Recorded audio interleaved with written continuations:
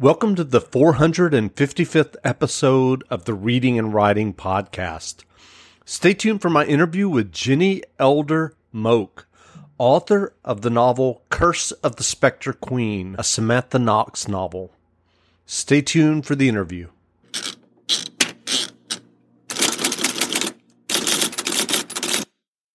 Welcome back to the Reading and Writing Podcast. My guest today is Jenny Elder Moak, author of the new novel, Curse of the Spectre Queen.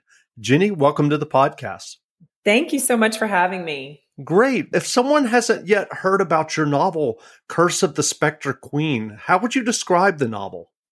So Curse of the Spectre Queen is the first book in a new action-adventure series. So think like Indiana Jones, National Treasure, Dan Brown's Da Vinci Code. And it follows an aspiring archaeologist, Samantha Knox, as she hunts down an ancient relic before it falls into the hands of a mysterious cult that is hell-bent on using the relic to bring about the end of the world. Do you remember the original idea or impetus that led you to writing Curse of the Spectre Queen? I have to say, The Mummy is my favorite film. It is a perfect film. And seeing that really changed my life when I was younger. I think seeing a young woman, a smart woman, and a driven woman be the center of a storyline was so revolutionary for me. And so I think that's all of my books come at it from that perspective. My first book, Hood, which came out last year, was about the daughter of Robin Hood. So putting young women in these big action adventure stories that we're really used to seeing men be the center of was, I think, a way for me to write books for myself when I was younger. Your heroine, Samantha Knox, loves solving puzzles. What inspired your heroine, Samantha? I think that, first of all, I am not good at puzzle solving. I did a lot of research on cryptanalysis and code breaking and the women who pioneered that genre. And I have a huge respect for them. I could never do it. That's like a level of intelligence I could only aspire to. But I think I really wanted someone who who needed to solve things, who needed to know answers, because although I am not good at it, I have that same drive of just needing to know things, loving knowledge. And so having her need to know things is really what drives her on in these situations where common sense would tell you, stop chasing these people. She can't let it go. And so I think that was really important to her personality. What kind of research did you do while writing the novel? So my favorite thing about this series is that while there is this fantastical element to it, it's all rooted in real history. So all of the Celtic mythology, there's half the book takes place in America in the Roaring '20s, and then half the book takes place in Dublin, Ireland. And so the research that I did for the Roaring '20s and for Dublin, Ireland, and the medieval architecture that exists there, all of that was real. I tried to include as much real knowledge as I could because I really love stories these big, high level stories that are also grounded in the real world and in real history. Well, you mentioned that this is the first in a series. Are you writing the second novel now? I am. Yeah, actually, I just turned it into my editor. We went through the last couple of rounds of editing. So I can't share the title yet, but it's just as epic as Curse of the Spectre Queen. So I'm looking forward to getting to share that with readers too. That's great. What was your writing journey that led you to writing your first novel, Hood? So I have always loved reading. I've always written little pieces of stories here and there. But the idea of taking on an entire novel was really intimidating. So when I graduated college, I started working for an independent publisher in Austin, Texas. And I really got to see the business side of it. I got to see behind the scenes. I got to see how editorial worked, how cover designs came about. And the more I learned, the more I thought, I want to do this from the writing side. I want to take stories and I want to usher them through this whole process like I get to see here every day. And so I wrote a manuscript and then finished it and immediately thought, okay, I guess I need to learn how to actually write now. So I took classes and I went to seminars and I joined writing organizations. And it took me 8 years from taking that first class to when I sold my first book, Hood. So a lot of that was just me learning how to write, how to be a writer. And so I think that's taking classes, finding critique partners, all of that is so critical to the process. And what do you think you were learning along the way of those 8 years? A lot of it was just learning how to write a book, not just tell a story to myself, but how to make a story that is so fully fleshed out that you could invite another reader in and they would enjoy it the same way that you enjoyed writing it. So a lot of learning how to sit in a scene in your character and let things unfold around you without taking too much time, but really letting the setting and the story open up around you was a huge part of me learning how to be a writer.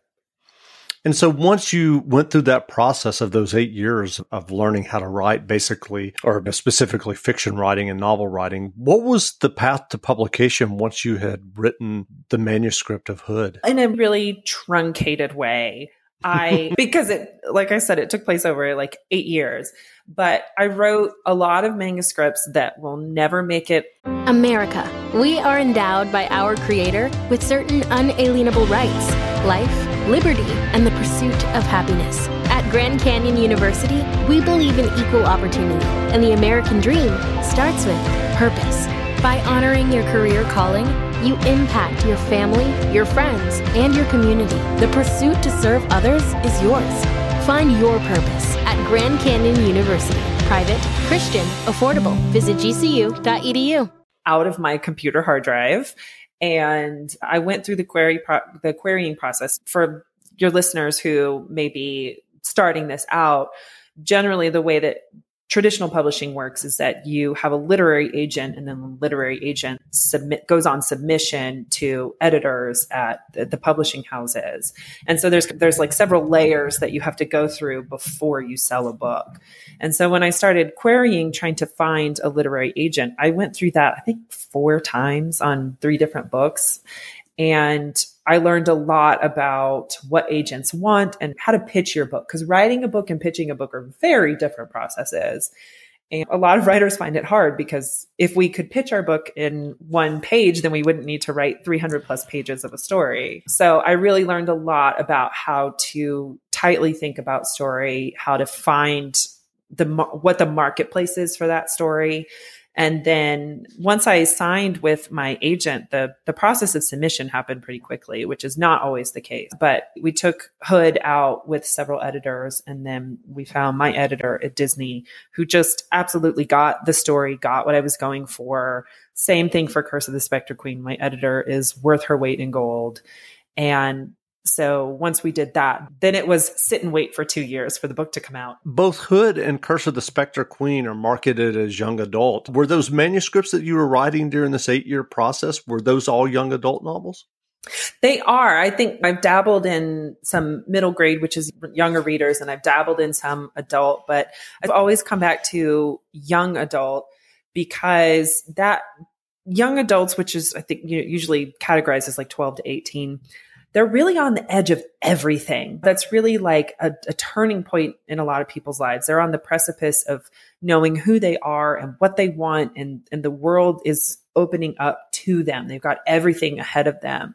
And that's such an exciting time to explore for a character, just when they're on the edge of becoming who they are. And so I think that's what always draws me back to young adult. What novels and writers inspired you during those 8 years of working on these manuscripts and going through that process?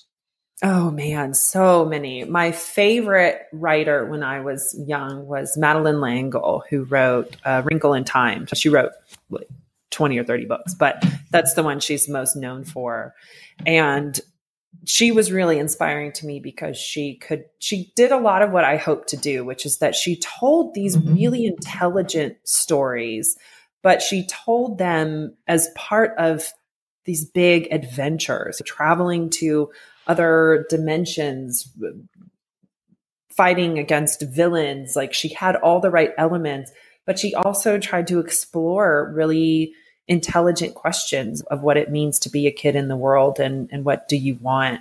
And so she was always like author goals for me. And then as young adult, as a genre started to grow, obviously Suzanne Collins, who wrote The Hunger Games, was just hugely inspirational because she's an incredibly phenomenal writer. Reading that book, I think I was in the middle of some manuscript and I read her book and I got to the end of it and I thought, I have to throw away everything that I know and start all over, because that book was just a masterclass in how to write an action story in just the tightest way possible. That's great. What writing advice would you offer for those who are listening and who are working on their own stories and novels? I think the most important advice I could give is to have fun, because your readers can tell when you're slogging through it. If you're slogging, your reader's going to slog too. And everybody has their own story to tell. They have their own version of their story to tell. And the more that they commit to their vision and their version, the better off their story is going to be long term. So what novels or nonfiction books have you read recently that you enjoy? I read, like I said, I did a lot of research about codes and ciphers. And I read a book called The Woman Who Smashed Codes, which was about, I think her name was Elizabeth. And she was a code breaker for the U.S. Navy during Prohibition in World War II. And her husband was a code breaker as well. And so her story was always eclipsed by her husband's achievements. And this book was really a way to reclaim what she did and how integral she was to the creation. Actually, she was part of the creation of the NSA. And so reading about her was so vital, A, for understanding how cryptanalysis works, but then B, for understanding what women in the 20s and 30s were facing trying to come into a field that was traditionally run by men. Where can people find you online if they want to learn more about you and your novels? So my website is jennyeldermoak.com. And I'm actually really excited to share with you and your listeners today that Curse of the Spectre Queen has already been optioned for television. So I can't share any details yet, but if you heard the pitch of the book and you said, man, I would really love to see that on the screen, stay tuned. It's coming soon. That's wonderful news. Well, again, we've been speaking with Jenny Elder Moak, author of the new novel, Curse of the Spectre Queen. The book is on sale now, so go buy a copy. And Jenny, thanks for doing this interview. Absolutely. Thank you so much for having me.